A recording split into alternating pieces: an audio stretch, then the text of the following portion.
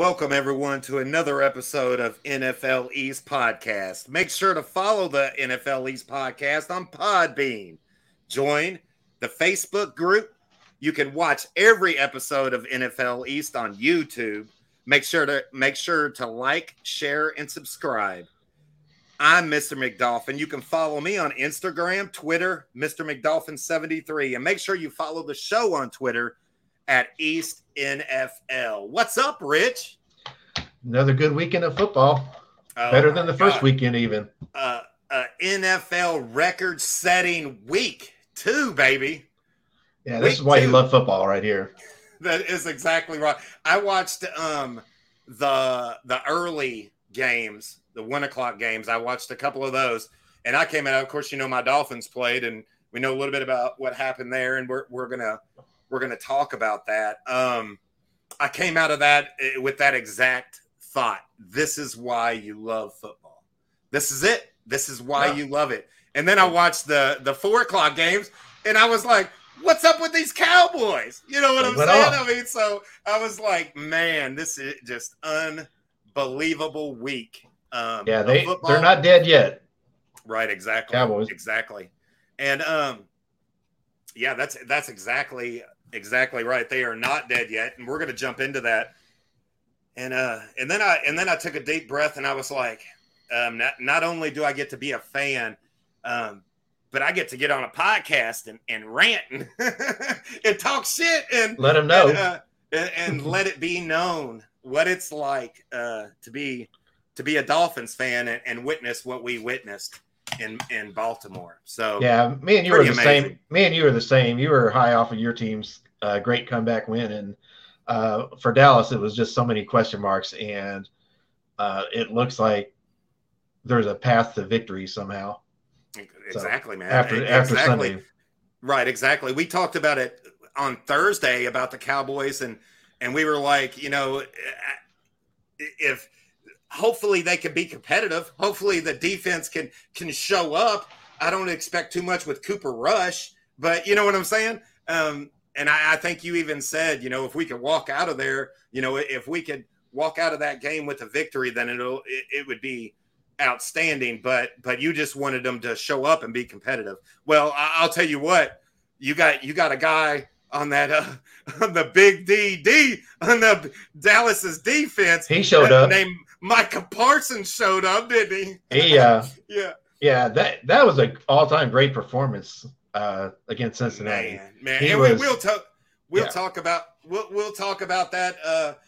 There's people. It's kind of funny. Like since Sunday, I've been watching these shows and things like that, and people can't help but mentioning like the greatest defensive player of all time's name when they're talking about Micah Parsons, LT, and they're like, oh no, never mind.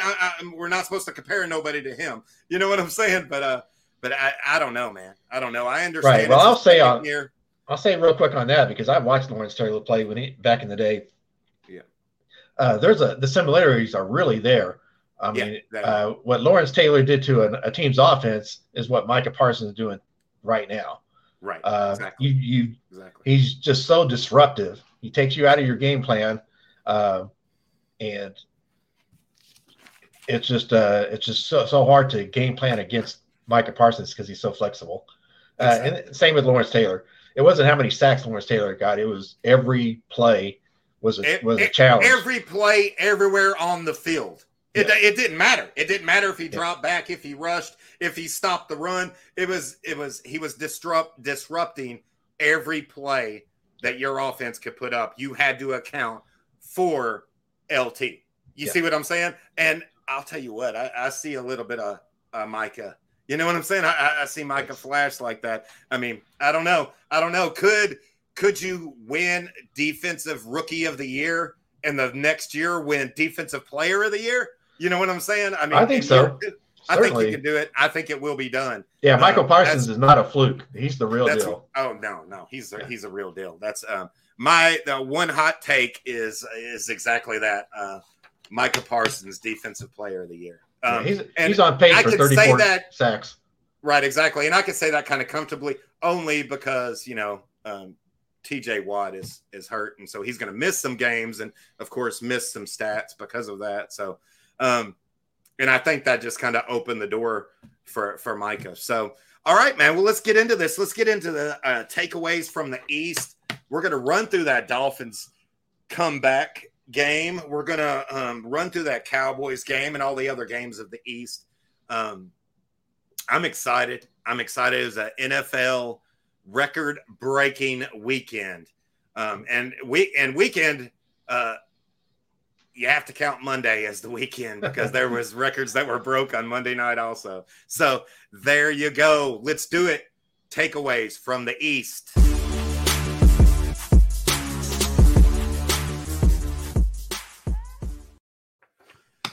All right. Take a deep breath because I decided what I wanted to do with this. I was like, how do I get on the podcast and explain that Dolphins game?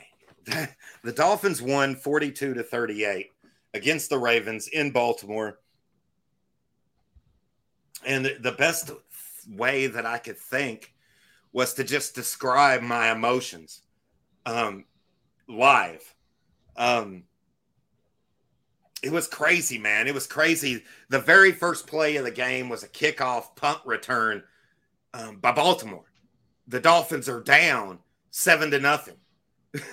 And it was a hole to dig out of. And it was shitty. It was extremely shitty off the gate because we're playing a very good Lamar Jackson-led Baltimore team. And to start that in the hole just really, really kind of crushed me. But the first quarter, they Tua went down, scored, and we tied it up. And I was like, okay, all right, cool. Now it's 0-0. Let's go, baby. You know what I'm saying? Second quarter came, and my heart just sank. The Dolphins scored 1 touchdown. The Ravens scored 3. Yeah, Lamar Jackson was having a day. He was having a great day. Right, exactly. Yeah, I had him in fantasy, and he was killing it for me. Yeah. Just at halftime, it was 7-28, and it was just starting to look like a blowout. It was just starting to look like a blowout, and my heart started to sink. I started to doubt. I tweeted a couple of tweets that really, I kind of take back now, but it was just kind of doubting the whole, is this our franchise quarterback kind of thing? Maybe not. Didn't Tua throw an interception right before the half that Baltimore came back and scored? Yeah.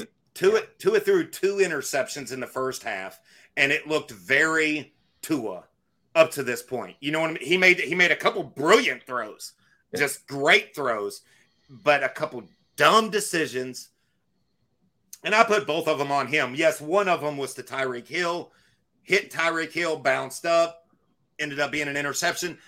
He should have never forced that ball. Tua should have never forced that ball. And that was him playing outside of himself.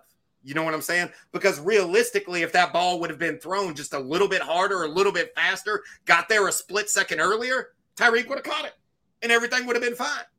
But he doesn't have that arm, so he can't make that throw. He needs to know that about himself. And I don't know. Yeah, so what I was thinking was this. This is what I was thinking. Halftime, Dolphins 7, Ravens 28. This game, the rest of this game is going to tell the Dolphins season. That's what I thought to myself. And what I meant by that was if we come back in the second half and we hang in there with Baltimore and we can make this game competitive and who knows, maybe even win, but I didn't really think win, just competitive. You know what I'm saying? Then there's a shot that the Dolphins are going to the playoffs this year because we can hang in there with a really good team and a really good quarterback. But if we come back and and do what we did in the first half and get blown out, this team's not even going to win 10 games. This team's going to be lucky to win 9, maybe even 8. Same old Dolphins. And it would be very much the same old Dolphins. And that was my thought pattern at the half, right? So I had hopes. I had hopes that we could at least come back, make it competitive. I mean, one thing happened for the defense in the first half when we held Baltimore at the line.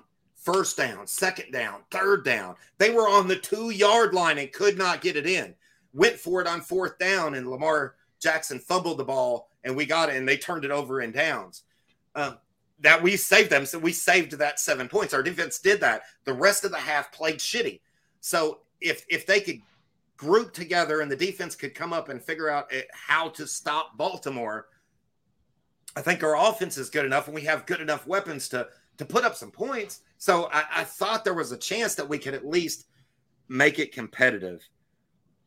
The third quarter came, and the Dolphins only scored 1 touchdown in the third quarter, but the defense held the Ravens to 1 touchdown, right? So at the end of the third quarter, we were still behind 21-35. We were still going into the fourth quarter. We were behind the same amount of points we were at halftime. And I was like, okay, it's no worse. So what's going to happen? Well, the Dolphins scored at the start of the fourth and made it 21-35. The next 7 series, this is how it went. Ravens turned the ball over in downs. Dolphins scored a touchdown. Ravens punt. Dolphins score a touchdown. Ravens kick a field goal. Dolphins score a touchdown. Just boom, boom, boom. I'm talking 3-4 play drives, big plays, over the top. Tyreek Hill, Jalen Waddle. Just instant offense. Just instant offense. Some of the best play calling that I've ever seen in my life. Coach Mike McDaniel dialed it up. Yes, Baltimore Raven, there was some blown coverage in the back, but that's what the speed of Jalen Waddle and Tyreek Hill do. They will blow your coverage. You see what I'm saying? They will they totally exploited that secondary for Baltimore, which is right. Exactly. Right, it's that give them an inch and they'll take a mile. That's what it is. Your defense messes up just a little bit, they're going to exploit it. They're going to, because they're going to explode. They're going to create. There was he had Tyreek Hill talking about when on one of those touchdown passes, he had 5 yards of separation. 10 yards later, he had 10 yards of separation. And that's just how fast he caught a safety backpedaling, turned on the burners, and was gone. You see what I'm saying? And that's what he does. Yeah, that's why he's so dangerous, yeah. Right, exactly. It creates separations. Some of the ending stats for that was Tua was 36 out of 50. I do not like seeing Tua throwing 50 times, but we were behind. He had to this game. You know, some games you're going to have to when you fall behind like that. That's not the overall plan for the Dolphins, though. The running game played pretty good. We used Mostert and Edmonds pretty good this game, and going forward, it needs to be a bigger part. But when you fall behind, you have to throw, and that came up with Tua throwing 50 times, and he was 36 out of 50 for 469 yards. That's a great day. Six touchdowns. 6. I didn't like that's what I'm saying is 6 touchdowns, and of course those 2 interceptions in the first half. Tyreek Hill had 11 catches for 190 yards with 2 touchdowns. Insane. Jalen Waddle had 11 catches for 171 yards and 2 touchdowns. That's all of that's amazing. Yeah. Check this stat out. Lamar Jackson, 21 out of 29, 319 yards, 3 touchdowns, 0 interceptions, and ran the ball for 119 yards and a touchdown. Yeah, That's a bad man. Yeah. Baltimore, pay that boy. Pay that man. Yeah, they're insane. They're insane. I was going to say something that there was a release that came out with Lamar Jackson before the game Sunday that he had considered 3 other teams. One of them was Philadelphia. I believe Miami was the second one. Right. And another team that he would consider because he said he's not going to play on the franchise tag next year. Right. So, right. I mean, we'll see about that. I do not. I thought that might have a dark cloud over Miami or Philadelphia because, you might be looking at your replacement there. Right. But it didn't affect Miami that much. They rose to the occasion. Right. Exactly. Yeah, it was amazing. It was great. Actually, the Dolphins and Ravens game made some NFL history. So let's run through this. Lamar Jackson now holds the NFL record for most 100-yard rushing games by a quarterback with 11 of them. He passes Michael Vick, which is one of my favorite quarterbacks of all time, Michael Vick. And I thought I seen a little bit of Michael Vick on Monday night wearing that Eagles. Woo, baby. We'll talk about that here in a few. So congratulations to Lamar Jackson for now holding that record. Waddle and Hill were the first teammates to ever have 150-plus receiving yards, 10-plus receptions, 2-plus receiving touchdowns in the same game. That's amazing. I feel like that's going to be repeatable. Yeah. I think Team 40 Burger. That's 40 Burger. I think they might do that multiple times this year. I think so. I would. I take advantage every chance you get. I mean, maybe not those high of numbers, but I see it being that equal multiple times this year. Yeah. It also broke some Dolphins history. Tua joins Dan Marino and Bob Greasy as the only Dolphins quarterbacks to ever get 6 touchdowns in one game. Yeah, that's impressive. Amazing. That's amazing. Dan Marino only did it once, and he lost the game. Dan Marino lost the game. 6 touchdowns and lost. So it was a different game to you back then, though. A totally different game. And you can't match to match, but one of my favorite still, pictures was Dan Marino was at the game in Baltimore and was in the locker room, and you have him and Tua just celebrating together. It was amazing. Awesome. One of my favorite pictures of all time. So because for me as a Dolphins fan, as an older Dolphins fan, I have to go back to the Dan Marino era to feel like this. I haven't felt like this since Dan Marino in the early 90s. I haven't felt like this. I haven't had these emotions. I haven't seen our team do this. You know what I'm saying? And I feel sorry for younger Dolphins fans that did never witness that. This is the first time that they get to feel it. But luckily, I remember going to the playoffs year in, year out for over a decade stretch, always being considered, always being part of it. And a man at quarterback that you had enough faith in could win you any game on any night against any opponent. And that's who Dan Marino was. That's what Dan Marino did for the Dolphins. Sure. And it's awesome to feel that again. You know what I'm saying? It's awesome. It's awesome. Now, Tua did it. I want to see it. The thing is that here's the thing. This is Tua's 3rd year. And up to this point, Tua has never put a game on his back and said, "Oh, okay, defense, you've kind of struggled this game a little bit. Here, let me win this for us. Let me take care of it." You see he's never done that. He hasn't done that for the Dolphins yet, but he did on Sunday. And now we know he can do it. So now we're going to call him out to maybe have to do it. I'm sure that he's going to have to do that again 2 or 3 more times this year. Sure. He's going to have to. So and you got to give credit to. We know he can do it. So got to give you credit to the coaching to have that faith in Tua to tell him to keep slinging it, work his way out of it, dig himself out of that hole. That's going to be a big confidence booster for Tua and for the fans, like you said. It's been a while. It's been a minute since you can feel like you got a team that can beat anybody else on a given day. Coach Mike McDaniel, I can't. This game was brilliantly called. Just one of the most best coached games I've seen in a long time.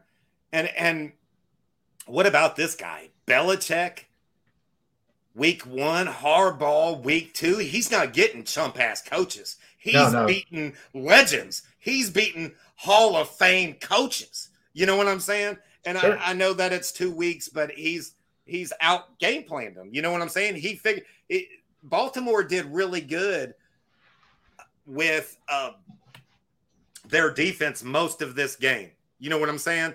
But by the fourth quarter, Mike McDaniel figured out how to blow that defense up. What he needed to do he figured out the defense and went for it. You know what I'm saying? And it worked. When you have burners like Jalen Waddle and Tyreek Hill, you can do that. Here's a stat, and this kind of leads to my doubt at halftime. So people will not bitch at Dolphins fans that doubted so much. But since 2011, teams were 0-710 if trailing by 21 points in the fourth quarter. Not anymore. Not anymore, baby. That's another stat that you can't talk about. So that's pretty cool. Anyways, that was the Dolphins-Baltimore Ravens. Yeah, I listened to that game on the radio. Yeah, it was a great game.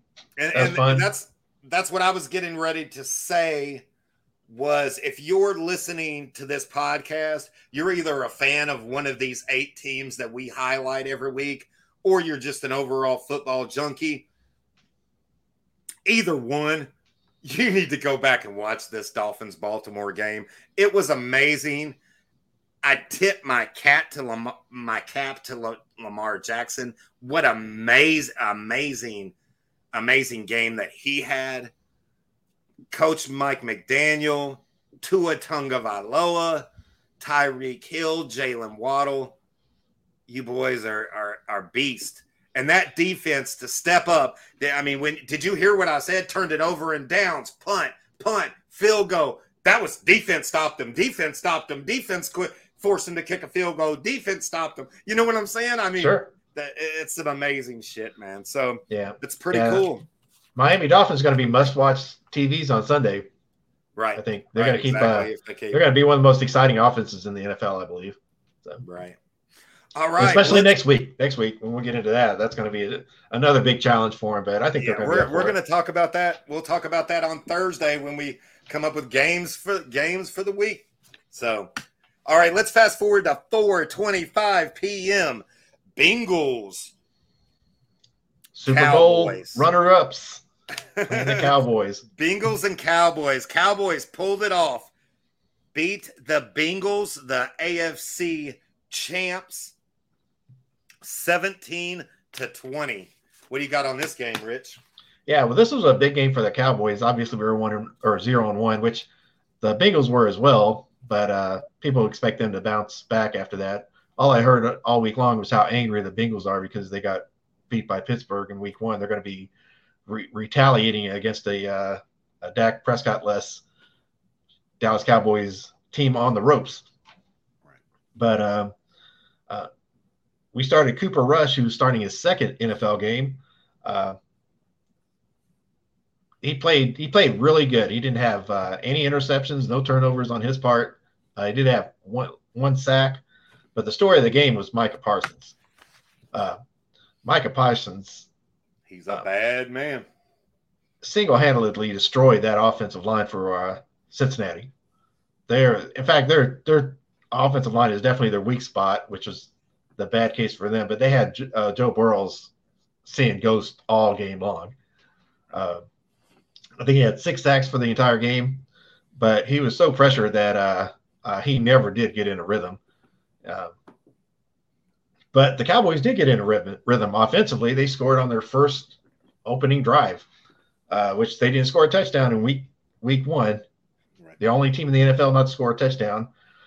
Cooper Rush, determined to score a touchdown on the opening drive. They actually went for it on 4th down and 2 inside their 50-yard line. pretty gutsy call to go with your backup quarterback to run a play on 4th and 2. And he didn't run a running play. He ran a pass play. He threw it 17 yards. He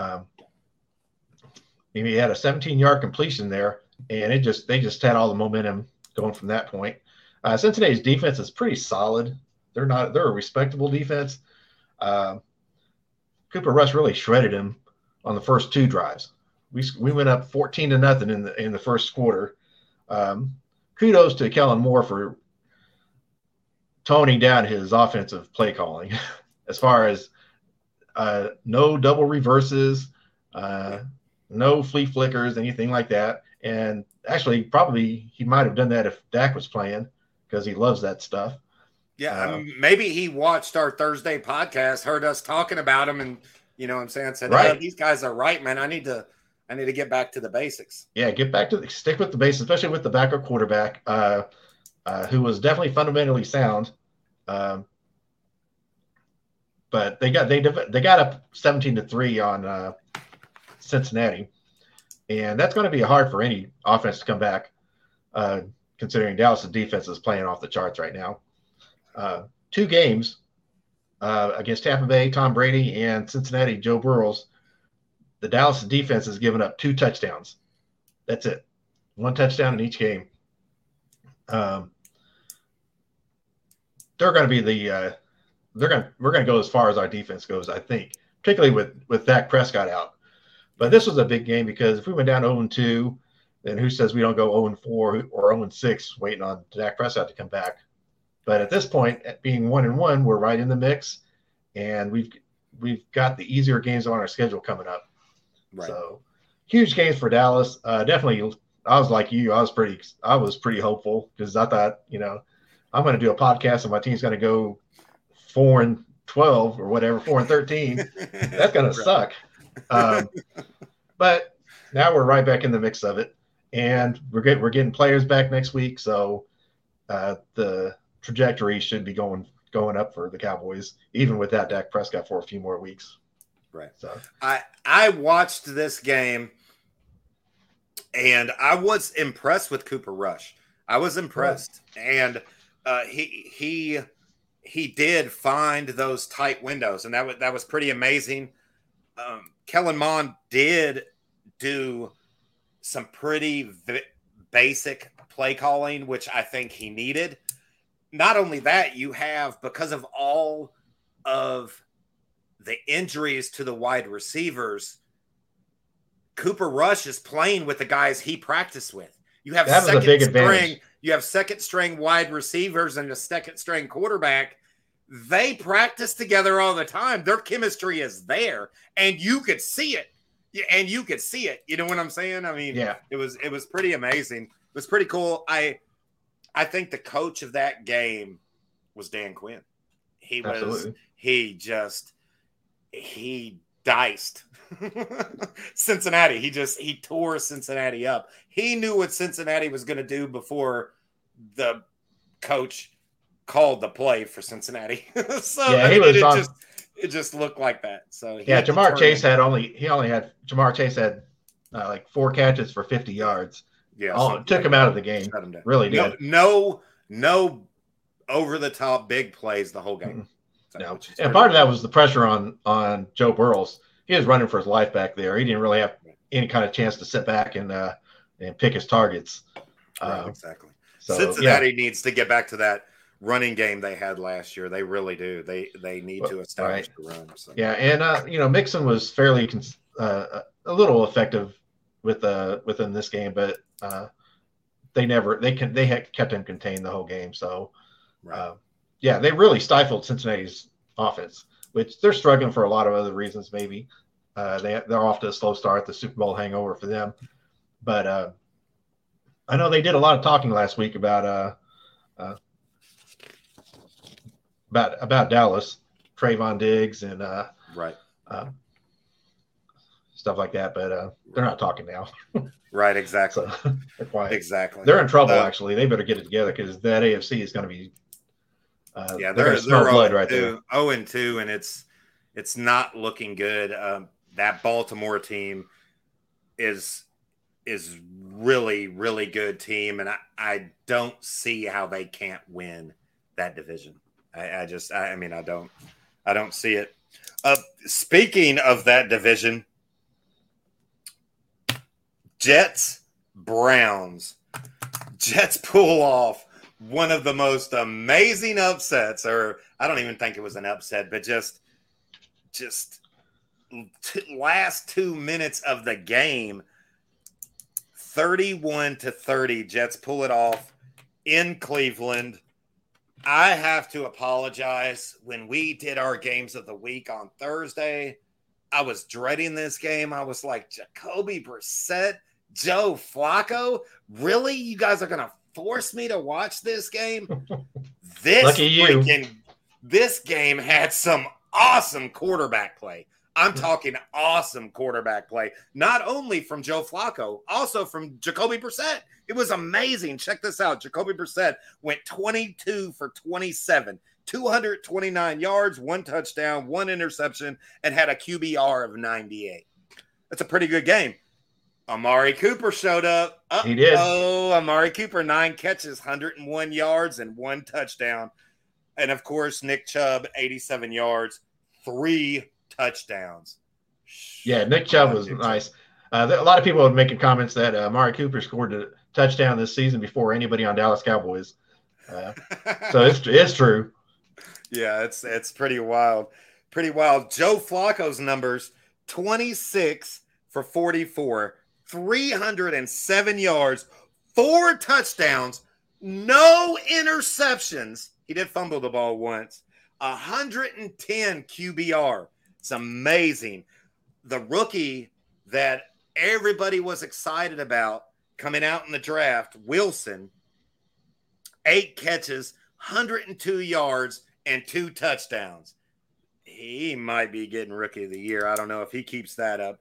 This was a good game, man. It came down to the last 2 minutes in the fourth quarter. It was amazing. The Jets, it was 17-24 Cleveland. Cleveland scores a touchdown, okay, but then misses an extra point. Remember this. They missed an extra point. Okay, it made it 24-30. Yeah, the Jets score and make it 24-30. They kick an onside kick, recover the onside kick, and then with 22 seconds left, Flacco, Wilson, touchdown, making it 31-30. Jets win the game. It was just that. It was like you got to see decent to good quarterback play, and I was surprised because I mean, you all heard me on I'm Thursday. with you, yeah. I was like, these are 2 shitty-ass quarterbacks, or okay quarterbacks that were okay back in the day and are kind of washed up now and haven't performed really good in quite a while.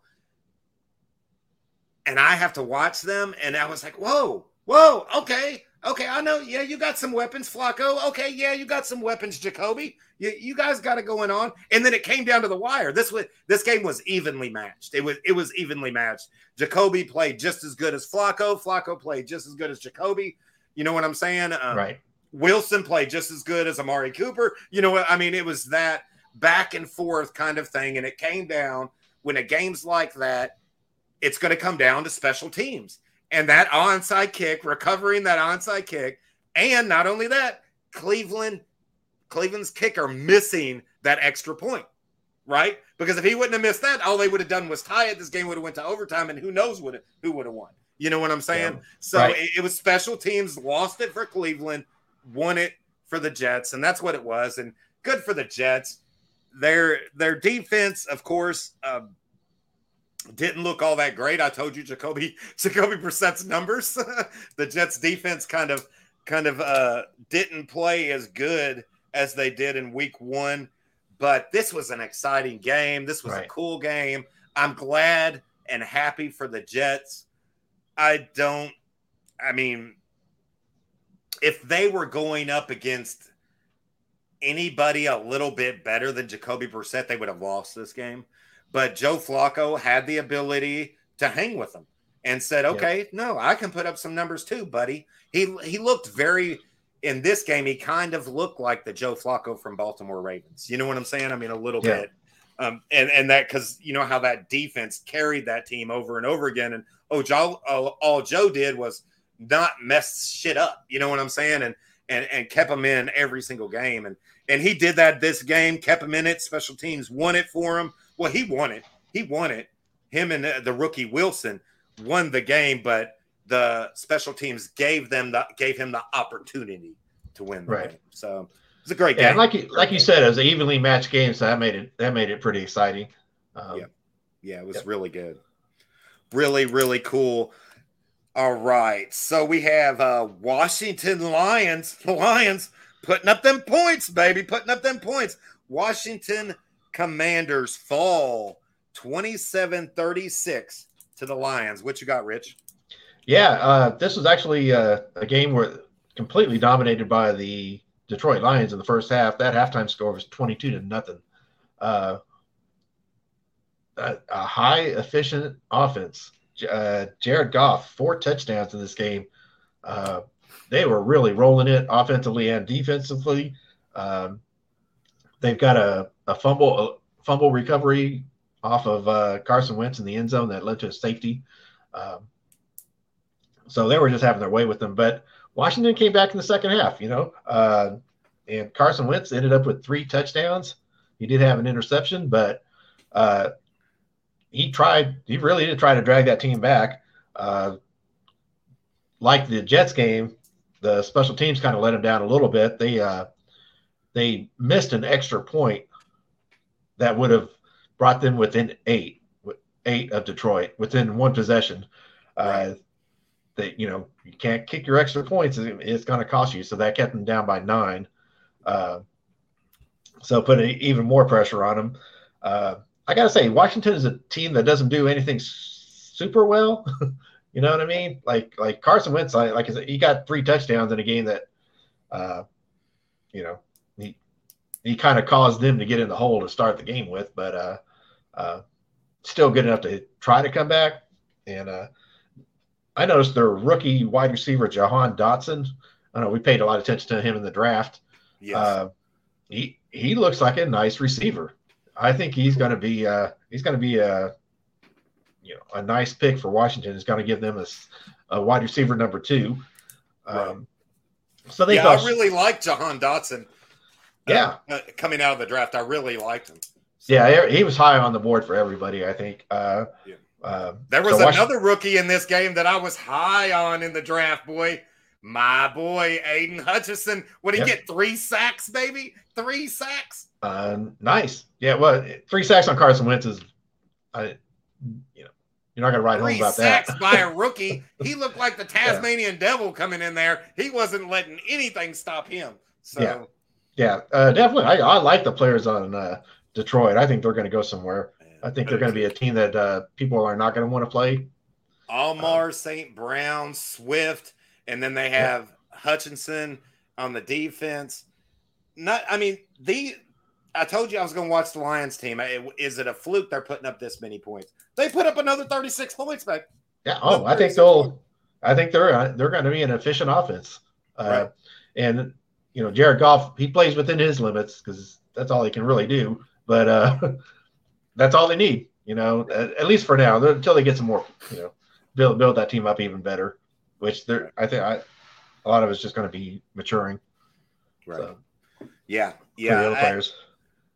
Washington. I was expecting Washington to kind of just sleepwalk through there, but they did. They have some fight in there. I'll give them that. They try to come back and make a game out of that. The Lions said you're going to have to put up some points to beat us. You know what I'm saying? And outlasted just a little bit. So that's pretty wild, man. Yeah, but they jumped on them really, really early, and that's a good strategy to win a game. Right. Exactly. Yeah. Exactly. Well, we'll switch to a game that had nowhere near as many points as that game. The Panthers went to MetLife Stadium to play the G-Men, and Baker Mayfield goes home with a loss, 16-19. This was just like my other game. It was so evenly matched. The only difference is this was the game of field goals instead of touchdowns. You know what I'm saying? Right. There was so many field goals kicked in this game. Special teams and turnovers were the difference in this game. It's what happened. There was offense played a small part, defense played a small part, special teams played a huge part, and whoever wins the turnover battle is going to win the game. I mean, that's basically it's the old school football. The kickoff, Panthers, the G-men kick the ball off, Panthers fumble, recovered by the Giants, results in a field goal. The next drive, they get it. The Panthers fumble. Right. Recovered by the Giants.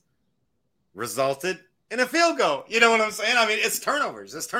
And when you go, just think if you were playing a better team at this time, you'd be down 14-0. You know what I'm saying? I mean, you'd be down 14-0. Luckily, the defense didn't let them score, forced them to kick field goals. But they were putting points on the board, and this was going to be one of those defensive, hard-nosed games that these 3 points at a time can win this game. Kind of like the New England game we're going to talk about here in a few. It's very similar. You know what I'm saying? Very similar. Daniel Jones was 22 for 34, 176 yards, 1 touchdown, and was sacked 3 times. Saquon Barkley was held to 72 yards. Baker Mayfield went 14 for 29, 145 yards, 1 touchdown, and was sacked twice. Christian McCaffrey was held to 102 yards. So he did get over 100 yards. They did play Christian McCaffrey quite a bit more, but it was the New York Giants kicker. He made field goals from 36 yards, 33 yards, 51 yards, 56 yards. The dude was just putting the foot to the ball through the uprights, scoring points. Got an all-pro kicker there. All pro. My fantasy kicker, by the way. Oh, really? Okay, well, that worked out good. My fantasy kicker, yeah, he scored me some points. He scored me some points this week. I feel like this is probably true for Carolina, but the Giants, if they're going to win games, they have to be ugly games. You know what I mean? They have to be kind of a brawl. They have to be only one big play. A Barkley 60-yarder that goes for a touchdown, and that's going to really be the difference. Something to that effect. They have to get muddy. They have to make their opponents muddy as well. Right. So. Well, for me, this was awesome to see in week 2. This was awesome to see because week 1 was such a hype for Saquon Barkley, right? It was such a hype. He's not going to do that every week, okay? So when it's kind of brought back down to earth, he's held under 100 yards. The defense said, hold up, wait a minute. We can come out. We'll win this game for us. We'll come out and stop them. Special teams, you take the rest. You know what I'm saying? We'll just put the points up 3 at a time. You know what I'm saying? I mean, that's good. So now they're 2-0, baby. 2-0. G-Men, 2-0. They are. And they've proven their offense can step up and win a big game. Saquon Barkley can go off and put up some points if he needs to. And if your defense is good enough to stop him, well, the G-Men proved that their defense is good enough to step up. You know what I'm saying? At least against an offense with Baker Mayfield and but Christian McCaffrey, they held Christian McCaffrey right at 100 yards. He never got the big play. They held him, they contained him, and never gave him that big play downfield. The way they won this game is the way that every team beat Baker Mayfield when he was in Cleveland. And that's block his vision, his sight, because he's not a big guy. He's not very tall. Blocked it and constantly got in his face. Yeah. He looked up. They were swatting down balls. They were, and the strongest part of the Giants' defense is that defensive line. You know what I'm saying? And they're big, they're long, they're tall, they just stayed in the face of Baker Mayfield, and that's what happened. And kind of won them this game. The defense stepped up and won them this game. I mean, it was special teams, and of course, the kicker. When you're kicking field goals from everywhere on the field, you know what I'm saying. I mean, you you pretty much get the game ball again. Right. Yeah, give them props to the Giants 2-0. That's pretty impressive. Nobody was expecting that. Right. Even though their schedule is a little bit soft, but you got to win in the NFL. They still count. Right. So. Exactly. All right. What about that Monday night game, 7:15 game, Titans, Bills? It looked like to me that the Bills showed up and looked just like the Bills. They're rolling. They didn't miss a beat from last week when they played the Rams. Definitely a blowout win. Josh Allen, 300-plus yards, 4 touchdowns. Diggs had 3 touchdowns. He was pretty much unguardable there. This is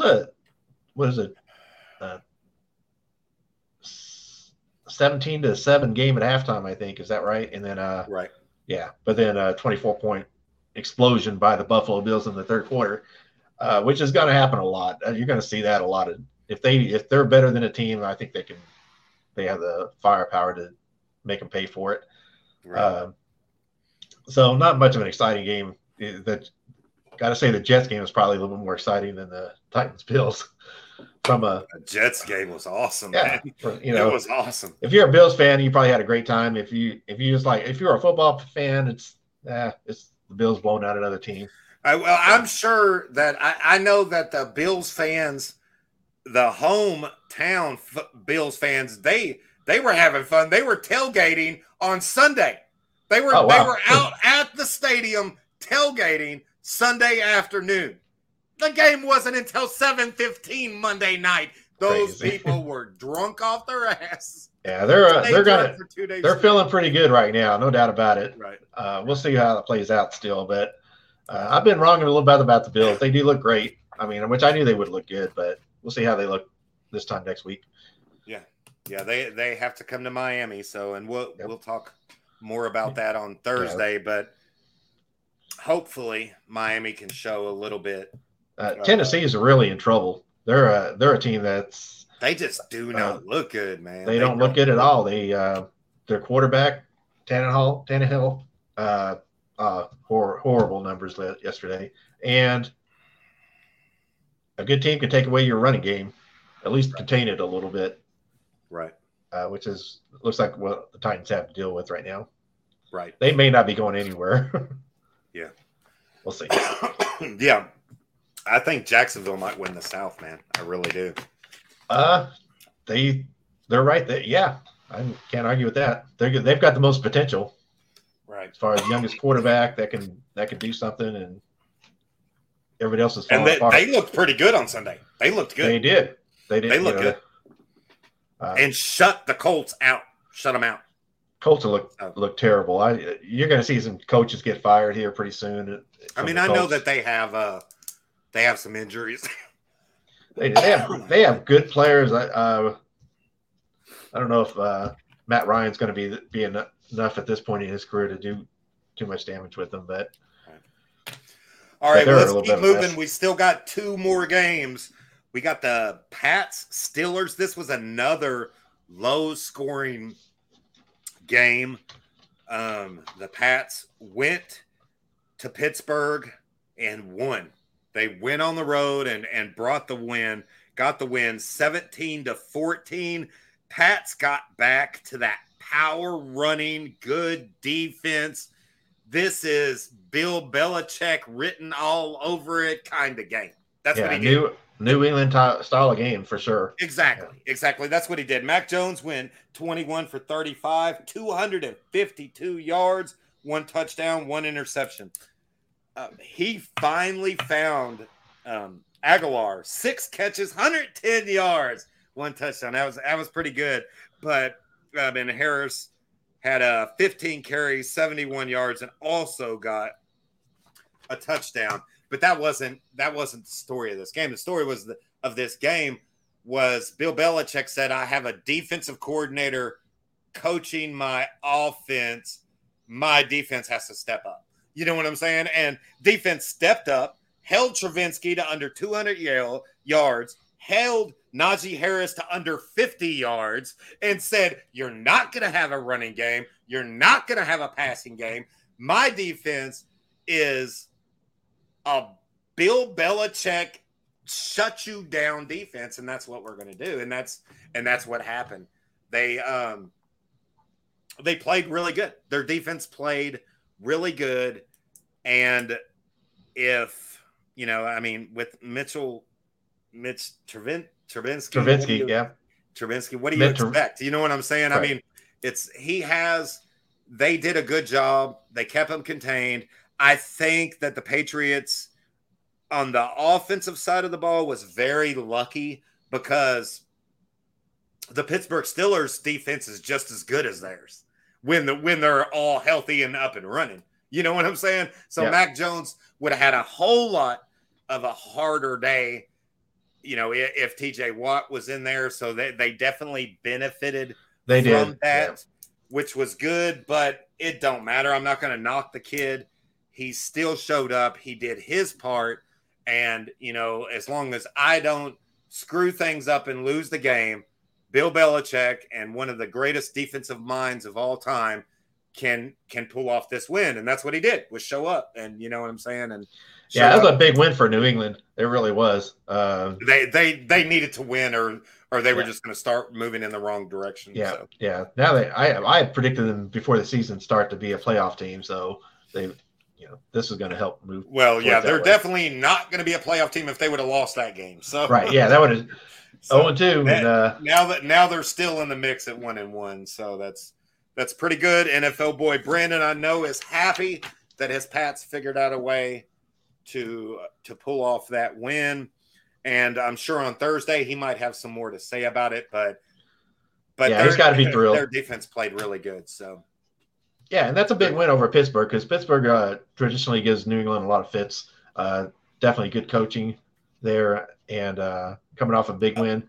Right. Against another really good defensive team. Yeah. And it should have been a defensive slugger, just knockout Mike Tyson fight is what it should have been. But it wasn't. You know what I'm saying? Right. I mean, because Pittsburgh was missing some key players. Mac Jones is a little bit too good. You know what I'm saying? I mean, he didn't have anybody in his face constantly. He wasn't laying on his back saying, holy shit, can Watt not hit me again? You know what I'm saying? Yeah. I mean, so they didn't get to rattle him, and that's what happened is he did. Good for Mac Jones. Good for Mac Jones. He did not get rattled. So yeah, good for Nelson Aguilar for catching 6 balls in a game. Aguilar finally showed up. Aguilar, yes. Yes, that was awesome. Yeah. Really cool, really cool. Yeah. All right, so let's go to the last game of the week, 8:30 p.m. Monday night. The primetime game. Yeah. The primetime game. The Minnesota Vikings come into Philadelphia, and you thought they were going to come in there and just like pluck this bird is what you were saying on Thursday. They were just going to come in there and manhandle the Eagles, but that did not happen. It did not. I think that happened, Rich. The fault with my logic is this is a stat that I knew about, but I forgot about it. Kirk Cousins has never won a primetime game. He's never won a Sunday night football game, Thursday night football game, or a Monday night football game. Yeah, you might have needed to take that into consideration. I should have gave that stronger consideration for sure because he wasn't winning last night. He was awful. That was a terrible performance by Kirk Cousins. 3 interceptions. He could have had 8. He wasn't seeing the field at all. I don't know if he drinks. He started drinking after 5 because he was playing like a drunk person out there. Right. I felt bad for Justin Jefferson.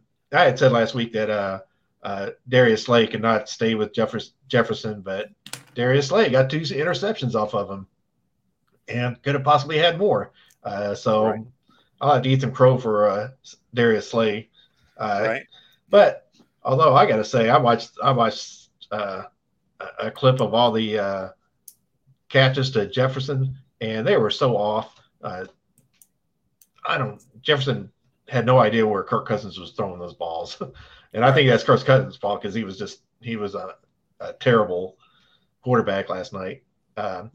This game was 20-47 at halftime, and unlike Miami, the Eagles are not Team 40 Burger. Right. Yeah, that was the final score. Neither one of those teams scored in the second half. Kirk Cousins just making a drive down the field to throw it away every single time. It seemed like. Right.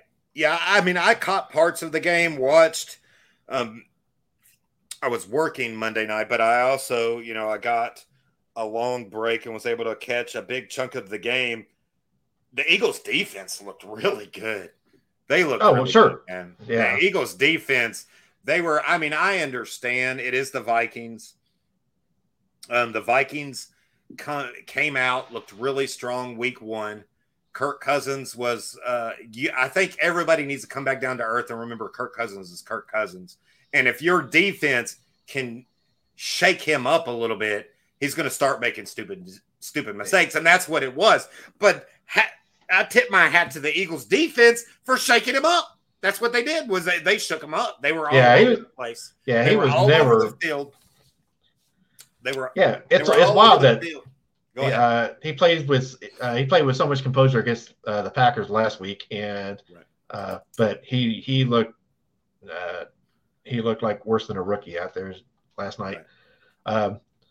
I'd like to say something about Jefferson. People like to praise him as maybe the best wide receiver in the league. It's maybe true. CeeDee Lamb had more fantasy points than Justin Jefferson or Jamar Chase this week. I'd like to point that out. Right. Yeah. I believe if you added all 3 of their fantasy points up together, it still wouldn't come up to Tyreek and Waddle. Probably not. No, because none of them got touchdowns. None of those 3 got touchdowns. Yeah. Right, exactly. So which Waddle and just for the record, my fantasy team, I have Tyreek and Waddle both on my team. So and put Waddle in the starting spot and just set it and forget it. Flex and just set it there. Because I feel like if in that regard, we want to talk about fantasy for just a second. Tyreek Hill, if they decide to take him or Waddle out of the game, you still have the other one right there. So you can't stop both of them. Excuse me. Yes, you are correct. And the first 2 weeks, they tried to take Tyreek out, and that's what happened in the New England game, and that's why Waddle got so open and won the game. And you know what I'm saying? It was Tyreek, Waddle won the game, right? And this week was Waddle. Teams even double teaming can't shut Tyreek down. That's the problem. Even double teaming, he's still faster. And so, yes, Waddle is going to beat most defenses one-on-one, okay? And your defense is focusing trying to shut Tyreek down, and Waddle will beat you one-on-one, so Waddle is going to get his. But Tyreek is also going to get his because even double-teamed, he's going to blow some coverages. He's going to get past some guys, turn the burners on, and all we need is Tua to throw the ball up there and get it to him. You know what I'm saying? Yeah. So last thing about that Vikings-Eagles game was I started this episode by saying it was an NFL history-setting weekend, and another record was broken this game. Yes, he only scored 24 points, but Jalen Hurts is the first quarterback in NFL history to pass for 300-plus passing yards, 50-plus rushing yards. That don't sound like very much, does it? But he held an 80% completion percentage the whole game.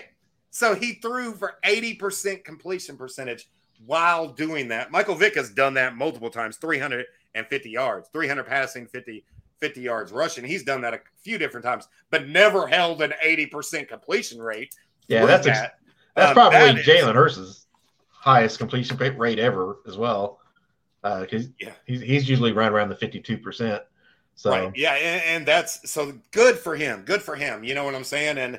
And maybe it's because they only scored 24 points. If they would have scored a couple more touchdowns, he probably would have been a lot less accurate during those two times, and then he wouldn't have this record. But they went to percentage. Anytime you throw 80% completion percentage, that's pretty freaking amazing.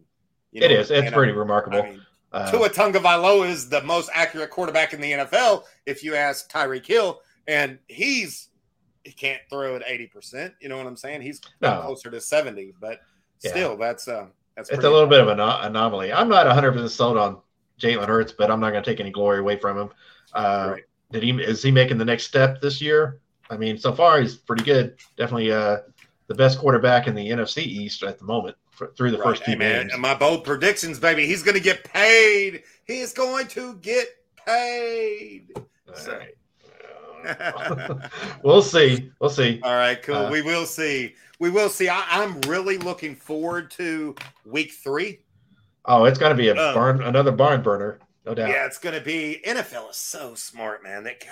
Every week, week in, week out, and that's why I love doing this podcast. Is just because it's just so much fun. So we get to come back on here Thursday, and we're going to take a look at the games of the week, and we'll get into some news from the East, and take a look at some injuries that happened, and it looks like who's going to play this week 3 and who's not going to play. Hey, real quick, the narratives for the games coming up this week are off the charts. There's okay. Too All much right, what do you got? On it.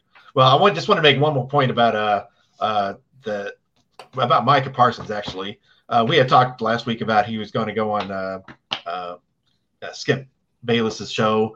Yes. He's scheduled to go every Tuesday. He ghosted him again today. So Micah may just not be doing it. Yeah, he didn't show up today either. So maybe he just decided to stay home, chill, and watch our podcast. Maybe. Hey, it's a better use of your time. For sure. No, so I'm glad about that. I forgot to bring that up when I was talking about the Cowboys. No, that's great. That's a great great Skip Bayless. Screw Skip. Yeah. I'm cool with Sharp though. He's all right. Yeah, that's pretty cool. All right, everybody, make sure to follow the NFL East podcast on Podbean. Join our NFL East Facebook group. You can watch every episode on video at NFL East on YouTube. So podcast, you get the audio version. YouTube, you get the video version. There you go. Like, share, subscribe. I'm Mr. McDolphin. You can follow me Instagram and Twitter at Mr. McDolphin73 right there. See, it's right there, my name right there. Or you can follow the show on Twitter also at East NFL. Rich, we got another podcast coming up Thursday. It's time to turn the page, man. Let's get our outlines together. Let's take a look at this week 3. This was a good podcast. Week 2 is in the books. I'm ready for week 3. NFL boy Brandon will be back with us on Thursday. We're going to break down these games that are coming up, make our predictions, talk our shit, and then come back like we had to about the Jets and the Eagles this week, and probably eat some crow next Tuesday. So maybe we should call it Eat Crow Tuesday. If we don't get better, I like that. Yeah, because there might be a little bit of that going on. Well, yeah. I mean, if we don't get better at predicting and calling shit, then you know what I'm saying. Hey, I think I'm still I'm in good shape for my first 4 game predictions here. I still have the Cowboys going. Too. I got the Cowboys going 3-1, and I got the Eagles going 2-2. So right, exactly. I'm still in for that. And next week is our power rankings. Next Thursday is our power rankings, and then the Thursday after that, we take a look at those 4 games. We see what we did, and then we're gonna take a look at the October preview. So and do the next 4 games. So that'll be fun. The next couple of weeks of this podcast is going to be a lot of fun. But yeah, keep it going. Right, exactly. But Thursday we're going to take a look at week 3 games. So until then, y'all, this is the NFL East podcast. Till Thursday, peace. Keep hope alive.